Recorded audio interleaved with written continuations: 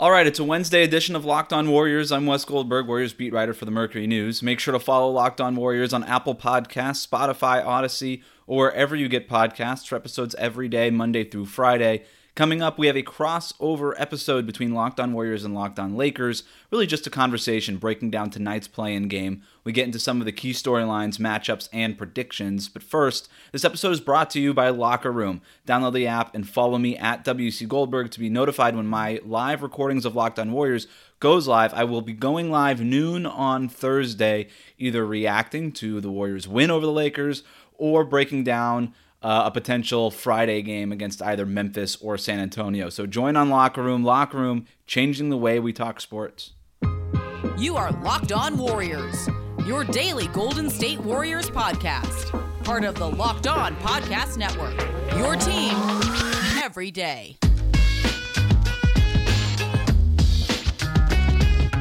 It's here, Andy, the play-in game.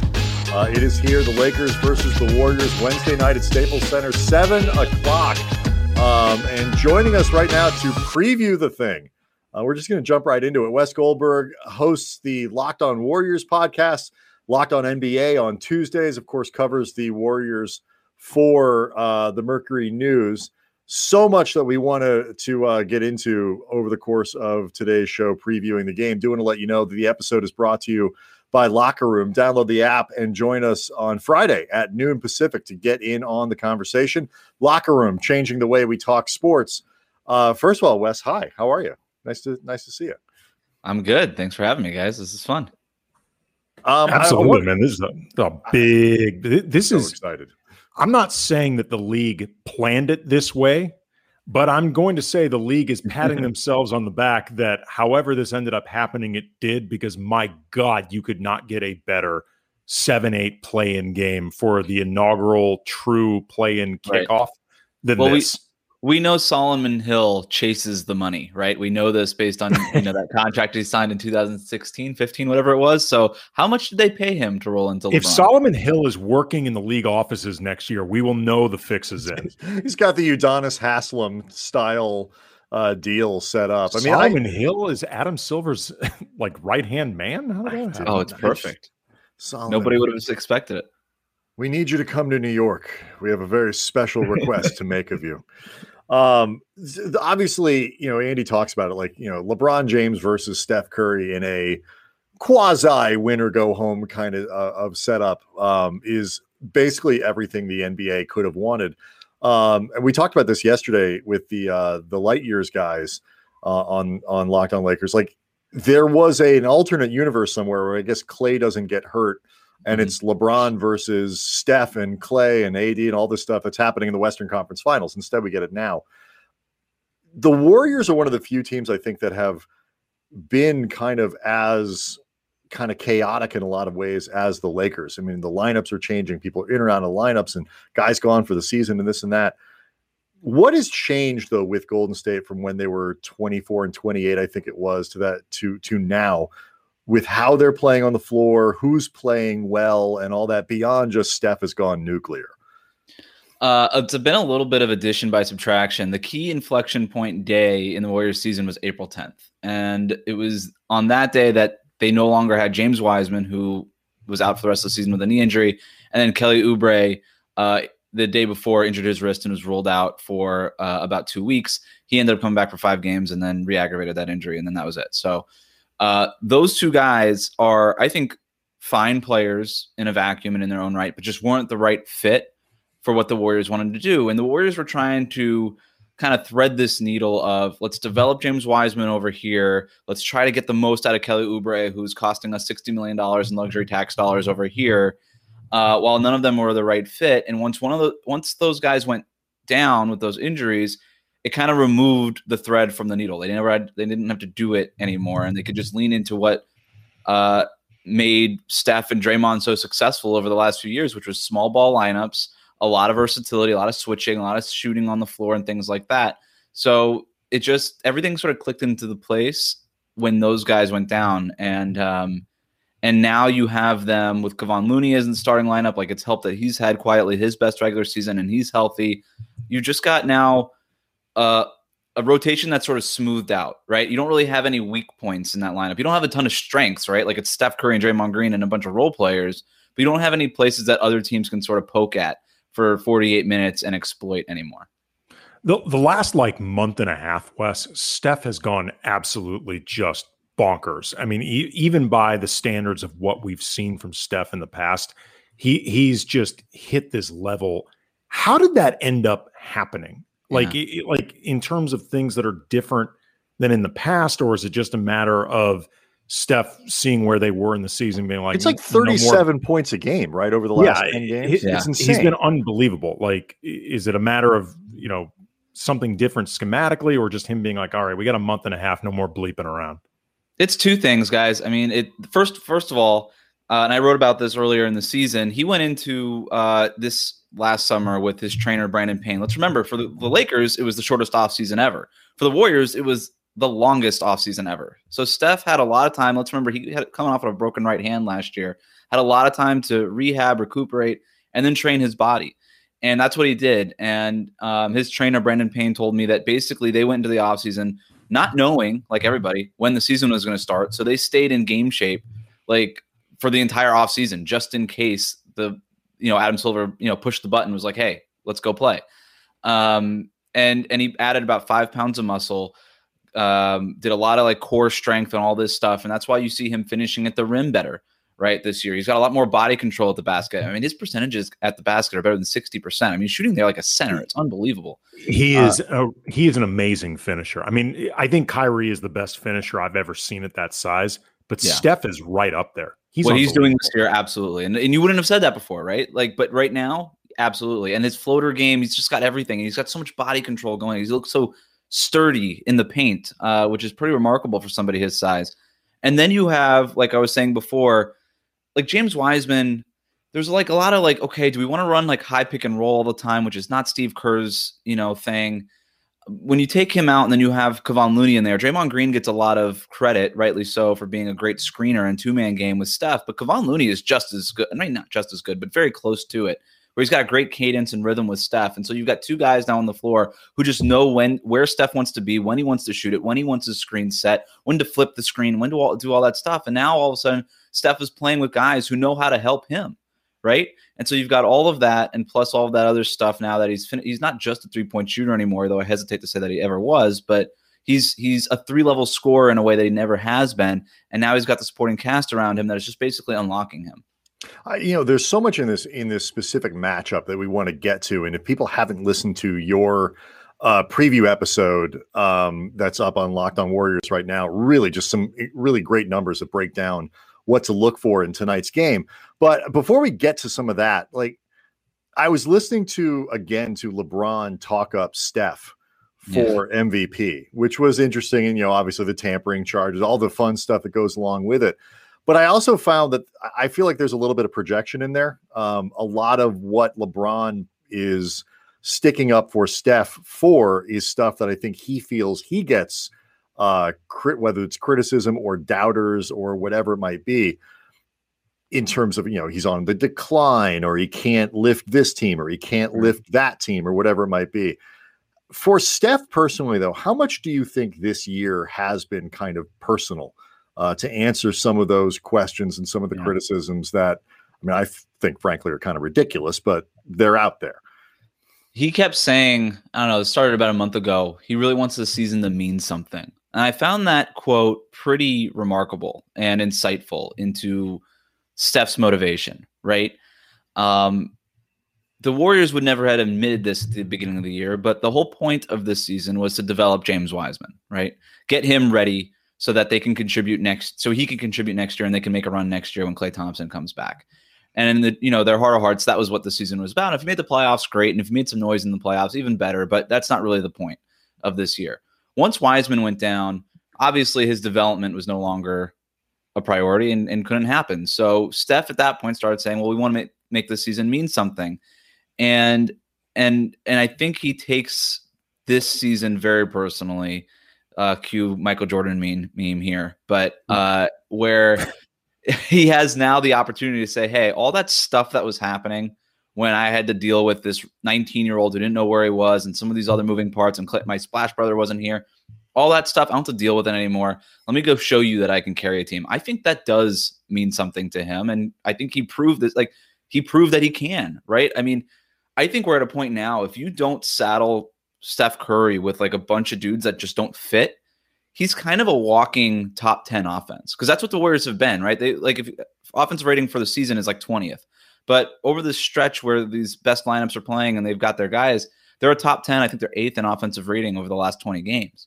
That's kind of what you've seen guys like James Harden do, like LeBron James do, where if you have them and you just put the right guys around them, they don't have to be superstars, but just the guys that fit, then you've got one of the top offenses in the league. And I think that's what you're seeing from Steph really for the first time of his career. Okay, we're going to get into a lot of the matchups and the way the game itself may break down, Wes, but I want to stay on this topic of Steph and, the MVP candidacy, because I think it's really interesting the way he's being talked up by a lot of media, by a lot of fans, despite the relative lack of success this team has had, and what that sort of says about either Steph or the way we see basketball sort of at large now versus maybe 5-10 years ago. Get into that coming up next. Support for today's show comes from Locker Room. It's time to get in on Locker Room, the live audio-only sports talk platform where you can talk to me, other fans, athletes, and insiders in real time, plus me. Perfect for watch parties, debates, post-game breakdowns, and reacting to breaking news. As you know, I've been using Locker Room this season to record this podcast several times a week, sort of like an old-school sports radio call-in show, but easier than ever to join, hang out, and talk. Locker Room is a free, audio-only social media platform for sports fans. Start or join ongoing conversations, watch games together, react to the biggest news, and I'll be hosting a room on Thursday at noon, either reacting to this win, maybe, against the Lakers, or previewing a potential game on Friday against Memphis or San Antonio, hitting all the nuts and bolts, getting to you guys freaking out or maybe getting excited about a potential first-round matchup. So make sure to follow me at WC Goldberg. Turn those notifications on. Come through when my room goes live. You'll be notified when it goes live. And I'm telling you right now, noon on Thursday. So download the app. Free on the iOS App Store. Create a profile, link your Twitter account, and then join the Warriors or NBA group. Follow me at WC Goldberg to be notified when my room goes live. Going live Thursday at noon on Locker Room. Locker Room, changing the way we talk sports. Okay, so we were talking before about Steph and his MVP candidacy, and LeBron has been talking him up. He has been increasingly gaining steam as a legitimate candidate. At this point, I think he's going to end up finishing third, which would be pretty amazing for a team that theoretically could miss the playoffs. And it's the most love I've seen for a player in this type of situation, either since I've been covering the NBA or paying really close attention. The closest comp I can think of is Russ, maybe winning when his team was in sixth, but still that's higher than possibly not in the playoffs. And either way, there's not a lot of comps. With that in mind, do you think this year with Steph potentially represents a shift, like with voters being more open-minded towards pure performance and what a player means to a team as opposed to just best team, best player or wins? Or is this like more of a case of Steph being singularly incredible, but also singularly likable, a singular personality, a really interesting story of this season? The way Steph performs is so appealing, and the style and the shooting and the 57-footers and all that stuff. It is incredibly fun basketball to watch. I don't think if we're betting on voters being suddenly more open-minded, I would bet against that. That doesn't strike me to be, the case here. I think what it is that it's just Steph Curry, and a lot of Warriors games are on national television, and a lot of guys dropped out of the race, and I don't mean to take anything away from Steph, right? But like LeBron seemed like the presumptive MVP, and then he got hurt, right? Luka Doncic was in there, and now he's probably somewhere around fifth. Damian Lillard somewhere around fifth. Chris Paul around fifth. And those are teams that are having some success. You've got Nikola Jokic, obviously, who's going to run away and win this thing. Giannis, you could argue that he deserves it just like he did last year, but nobody's going to make him the third straight MVP. And by the way, they shouldn't until he wins in the playoffs. I know it's a regular season award, but I don't care. He doesn't get to win 3 straight. Joel Embiid missed a lot of games. Go ahead and add him. Wes. Adam. I had to sneak that take in there. I think that Steph should be somewhere between 2 and 4. I think you're right. I think he's going to end up at 3, but I do think a lot of people are penciling in Joel Embiid at number 2 just because he's been there for so long. But Steph is going to end up playing 600 more minutes than him. And there is an argument to be made that if you want to do the whole what do you mean to your team argument, Steph certainly means more, I guess, to Joel Embiid. I don't know. Joel Embiid is what makes the 76ers a legit title contender. So you can have that argument. But I wouldn't, if anybody wanted to put Steph second on their ballot, I wouldn't fault them. Even though if I had a ballot, I'd probably still put Embiid second. But I think 2 through 4 are pretty flexible. It's interesting, though, because like in thinking about comps with Steph, and I want to make it clear, I have no issue whatsoever if somebody has Steph, finishing third. I don't have a real problem. I think Jokic is really the MVP, but ultimately I don't get that caught up in this stuff. I think as long as somebody is a worthy candidate of mention, I think that's fine. But what strikes me about this that's interesting with Steph is it made me think about Kobe in 2006. And, that team ended up, I believe, 6th in the Pacific and or 6th, I'm sorry, in the West. And Kobe finished 4th overall. And what was really fascinating about that is he got more first place votes than anybody other than Nash, who ended up winning it. But he was actually left off some ballots, which in retrospect was just negligence and, frankly, awful work by those voters. I mean, you could not make a case that Kobe was not in the top 5 that year. Period. Personal. I think very possibly personal. Very, very, very personal. Between Kobe's personality, not being too far removed from Colorado, the perception of still the ball hog who broke up the three-peat era, all of that stuff. And probably for some people, the idea of his team is in 6th. And it just got me wondering if, like, back then, even a season like Steph, with Steph being as likable and pretty bulletproof as a player, whether you could have gotten past the idea that his team was an 8 seed in order for him to get these type of votes. And I just found it really interesting because, again, the idea of leaving Kobe off your ballot, even if you weren't going to vote him for MVP, that just seems incredibly irresponsible. And it doesn't feel as likely an event as what we'd see now. You can go back to Dwayne Wade. This is my personal comp because I grew up a Miami Heat fan. You can go back to Dwayne Wade, 2008, winning the scoring title. Not even talked about in the MVP conversation. Not even talked about because he wasn't on a title contender. His team didn't win enough. I think that there's certainly a point. And if you're a bitter Lakers fan or a bitter Heat fan that remembers, 10, 15 years ago, their guys getting screwed. Yeah, go be bitter. I have no problem with it. And maybe you're right. Maybe voters have gotten a little bit more open-minded. I think that the NBA, by the way, has gotten more open-minded with who they give votes to. I don't think that has to be talked about. With what Steph is doing this year, just because those guys got screwed doesn't mean that Steph should also get screwed. Like, 2 wrongs don't make a right. Right. And I think that in any real argument, I think that he should be on in the top 5. Yeah, it's such a rare year too, where you look at the top seed. I mean, there's Embiid, but after you get past him, you can't really take any of the guys on Brooklyn because too many of them have missed time. There's nobody on Utah that you would look at as an MVP candidate, and they're the top seed in the West. By the way, all the analytics and metrics point to them as the best team in the conference all year long by a mile. But there's still nobody you would say is a guy you'd even put in that conversation. LeBron got hurt. Otherwise, the Lakers would have been there. Maybe Anthony Davis ends up there's nobody in those times, and nobody wants to give the award to Giannis. So it's a fascinating year because I always look at it, and we can move on after this. I always look at it like, what the hell else was Steph supposed to do? Like the team, what they finished 39-33, I believe. Correct? Yep. Like, what on earth more was he supposed to do to get that team to be 6 games over 500 than all the stuff that he did?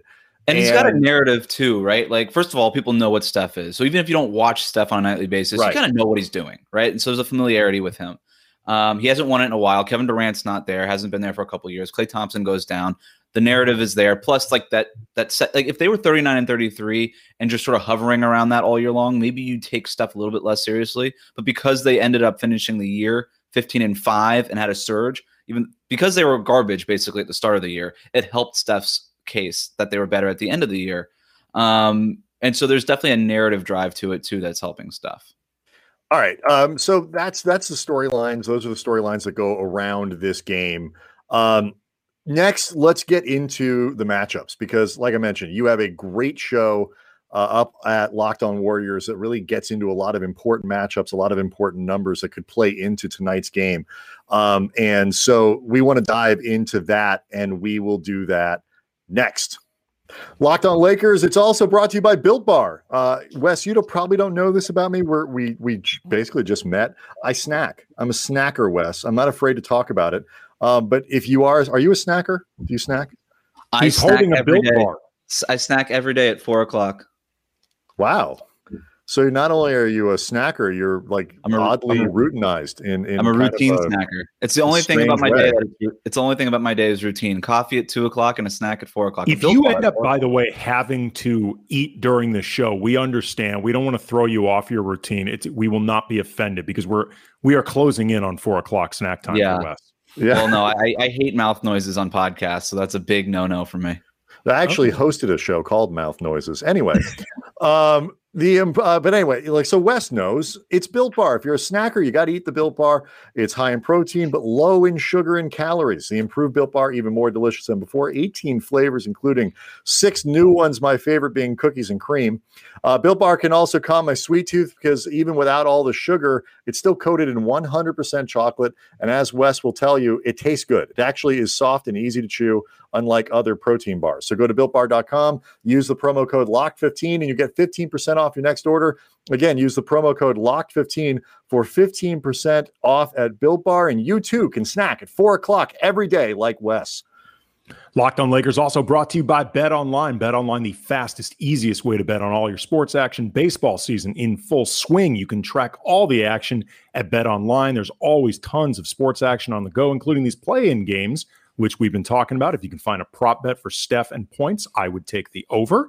Get all the latest news, odds, info for your sporting needs, including MLB, NBA, NHL, UFC, MMA action. Before the next pitch, head over to Bet Online on your laptop, mobile device. Check out all the great sporting news, sign-up bonuses, contest information. Don't sit on the sidelines anymore. This is your chance to get into the game as your teams prep for their run to the playoffs. Head to the website, use your mobile device to sign up today. Receive your 50% welcome bonus on your first deposit using the promo code LOCKEDON. Bet Online, your online sportsbook experts. So, Wes, one of the things I think is kind of fascinating about this game is we spend a ton of time focused on the stars. It's Anthony Davis, it's LeBron James, it's Steph Curry, transcendent players, transcendent scorers in the NBA. And, you mentioned it.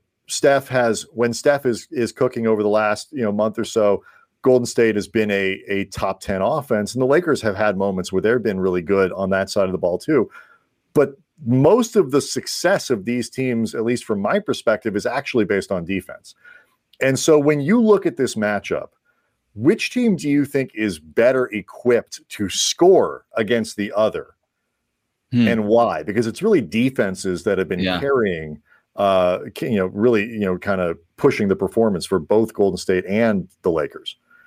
I think the Lakers are better equipped only because they have more gears that they can hit defensively, right? Like if worst comes to worst, they can just shift with Anthony Davis at the 5 and blow up everything that the Warriors want to do on offense. Because the Warriors basically have to play small, right? Like they have one traditional center, Kevon Looney, and that's a very generous term given that he's 6'8", 6'9". The Lakers have 5 guys bigger than that on their team. So at least that's going to be a problem. So the Warriors are going to try to get out quickly and play fast and play up tempo and get the Lakers to play their speed. And the Lakers will try, I think, to slow the game down and just basically rebound their way to a win. But if that doesn't work, I think Frank Vogel has enough of a finger on the pulse where he's going to be able to say, all right, let's just put Anthony Davis at center, call it a day, and just whoop this team. And I think ultimately that's what they can do, because when you have LeBron, I mean, he's got all the size and everything, but to see him against the Pelicans in that game, I mean, he looked just as fast as ever. He was sprinting the floor in transition. I can't believe I'm still surprised by anything LeBron does, but I was surprised by how fast he looked. And when he's got that level of speed, okay, well, then the Warriors' speed doesn't really matter. But then he's obviously got all the size and stuff. I think what we're going to end up seeing is just a lot of LeBron hunting matchups in the pick and roll and scoring on the Warriors, not at will, but relatively easily, as long as that ankle is okay and as long as his shot is falling from the perimeter. I think that the Warriors are going to have a really hard time with him. And that's not even talking about Anthony Davis yet. Well, okay. With AD, I think the anticipation, a lot of that is just going to be what can Draymond do individually, trying to slow down AD. At times it'll be Kevon Looney, or just can you pack the paint at times, whatever. But in terms of the Warriors going about trying to slow LeBron, because in a lot of ways, if you can make LeBron work, you're gonna muck up the Lakers offense because it's built entirely around him. Right. In theory, you can chip away at AD's effectiveness if you can chip away at LeBron. Yeah, absolutely. You can chip away at everybody's effectiveness if you can chip away at LeBron. How do you picture the Warriors doing that, and how successful do you think they can be at it? So the problem that the Warriors face is I think you have basically three guys who can credibly guard LeBron. You've got Andrew Wiggins, Draymond Green, Juan Toscano-Anderson. Draymond Green is going to have his hands full with Anthony Davis. So you take one of those off the board. And Juan Toscano-Anderson, depending on how these, what team plays what lineups and what players at what time, Juan Toscano-Anderson may have to be guarding AD at some points too. And you worry about like Steph Curry against LeBron. Anybody that watched the 2016 finals understands that. I think Steph, by the way, is a little bit better defensively than he was then, but still, it's LeBron. And then you have Kent Bazemore, who they're going to try to throw at LeBron. And Kent Bazemore fouls more than any other perimeter player in the NBA, and that's not an exaggeration. That's a fact. That's a stat. Only because Ben McLemore doesn't get enough playing time. Carry on. And the last thing you want to do to LeBron is give him, trips to the free throw line, right? Like that's where his butter is bread. So bread is buttered, or the butter is bread, either way. I think what the Warriors will end up trying to do is, we know that LeBron likes to seek mismatches and pick and rolls and stuff. I think what they'll try to do is what they did with Draymond Green against Anthony Davis in the first matchup, is don't let them switch. Every time they try to hunt out a switch, just keep the assignment one-on-one. Keep Wiggins on LeBron. So what that's going to end up doing is Wiggins is going to have to fight over all these screens. LeBron's going to try to shake Wiggins loose, and Wiggins is going to have to chase him around the court. Now, the flip side of that, if the Warriors, is that Wiggins is going to be using all of his energy doing that, and might not be this 20-point per game scorer that he was over these last 20 games. It's been so tremendously helpful because the Lakers are going to double Steph Curry. They're going to put all their attention on Steph Curry, and then that's when Steph needs an outlet. And Andrew Wiggins, for so much of this season, the second half of the season, has been that outlet. You wonder if he's got enough energy to be the outlet. You would think, Andrew Wiggins is very athletic. I mean, there's a lot of things that Andrew Wiggins isn't. One thing that he certainly is: athletic, energetic, durable. So, I don't think it's out of the question that he'd be able to contribute on both ends, but it's going to be tough for him. It'd be nice to have Klay Thompson right now. Right? I mean, for a lot of different reasons, but when you're talking about just schematically and just Steve Kerr talked about that the other day, actually. He said, what they are seeing from Wiggins right now, if he's the perimeter stopper, he's their only perimeter stopper. But you add him with Klay Thompson next year, and they feel really good about what they have defensively. We'll have this conversation before next season. But God, I hope Klay can come back and look like Klay. Yeah. Two season-ending injuries in a row. You don't know. You talked about rebounding, like the possibility of the Lakers rebounding their way to a win. And obviously, what we saw over the weekend was, with LeBron and AD on the floor, suddenly Andre Drummond looked a lot more like what the Lakers hoped he would be. Now, look, the team as a whole was still a little raggedy. Andy and I talked about this a lot, which you would expect because they basically all just met each other. Rebounding is not a strength of the Warriors. Drummond, at least from our perspective, has been a little bit better, higher out on the floor than either Andy or I expected. Do you think that the Warriors can play a guy like Drummond or somebody like Gasol, who's offensively more of a perimeter guy? Could they play them off the floor pretty effectively? Keeping in mind that may not be the best solution because the Lakers with AD at the 5 are really good. But if Frank Vogel tries to use Drummond, how effective do you think Drummond can be with the Lakers going big, so to speak? I think he could be pretty effective. Kevon Looney's done a nice job of guarding guys who have been bigger than he did. A nice job against Joel Embiid when they matched up earlier. Did a very good job against Nikola Jokic. I mean, he's small, but he's powerful. A lot of lower body strength. So, and he works hard and kind of doing his homework, so to speak, early in possessions, boxing out and things like that. I'm not. Andre Drummond's not the guy that worries me. Now, I could say that, and then he grabs 20 offensive rebounds and whatever. But the guy who actually I think is a matchup nightmare for these Warriors is Montrezl Harrell, because even if the Warriors play with the third highest pace in the league, if they're trying to run up and down the floor, and they're going to, then Andre Drummond and Marc Gasol could lag behind the play, and maybe it becomes a 5-on-4 situation. But Montrezl Harrell, he can go right. He could run with them, no problem. And he does those. He's enough of a wild card that I think he could throw the Warriors off a little bit. Like, he takes weird angles. You never really know what you're going to get with him. He's got that like a little bit of a floater game that he tries to get to, and or like a mid-range game. And when it's working, it's working. When it's not, it's not. But if it is working, that could throw like a wrench into everything that the Warriors want to do as far as trying to play those centers off the floor. And if the Lakers are, for whatever reason, hesitant to play Anthony Davis at the 5, then they could always go with that option and play Montrezl Harrell. I wouldn't be shocked if we saw all 3 of the Lakers centers in this game, because you guys are right. The Warriors are going to come out and they're going to start firing threes early in the shot clock, try to get long rebounds going into the game, and just try to outrun the Warriors or outrun the Lakers. And they basically said that after practice today. They said the game plan doesn't change who's on the floor. Well, it's interesting to me, though, like the idea of the Warriors looking to make this a track meet. And I totally understand why, and I think it's what they should do. But the Lakers, to some degree, want to be running. Mm-hmm. They are at their best offensively by a mile when they are in transition. Ironically for the Warriors, in terms of the way they're constructed, in some ways you want the Lakers in a slow down half court thing, because their offense just doesn't function as well. So I think it's going to be really interesting to see what Steve Kerr looks for as kind of that sweet spot in getting what they want with pace, but maybe not too much of what they want.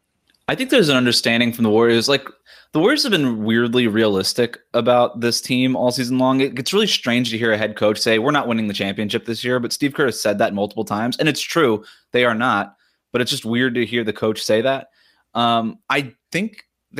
I feel like they feel like they're playing with house money a little bit right now, where, hey, look, the Lakers are the more talented team. We're playing them on their home court at Staples Center. And if we lose, we got another chance on Friday against the Grizzlies. Who are they pretty confident that they literally just beat Memphis? Yeah, I don't think San Antonio's that good. And I think, if San Antonio somehow beats Memphis, and I think they're feeling really good. Memphis, but they're a really good team. They had a tough schedule in the second half. Yeah. I think beating them twice in a week is not something that the Warriors should take for granted. But I do think that they have talked about that Sunday, Wednesday, potentially Friday stretch as we've got to win 2 out of 3. That's what they keep talking about. So as far as this Lakers matchup is concerned, I think you're right. Maybe in a 7-game series, you'd want to slow it down, see how you play against that kind of matchup, see what you can do. Can we box out, and can our guards crash the glass? Is that something that we can realistically do to keep the rebound margin close? But in a 1 game, I think all you want to do is just crank the variance up to 11 and just say, hey, the Lakers are not a good 3-point shooting team. We're one of the best. And if we can make 22 3-pointers in the game or something, then maybe we just, steal this one, and then we can rest for a week or a half week until the playoffs start, and then force the Lakers to win a game on Friday. All right. My last question for you, Wes, is something Andy and I have pointed out. You pointed it out on your preview show.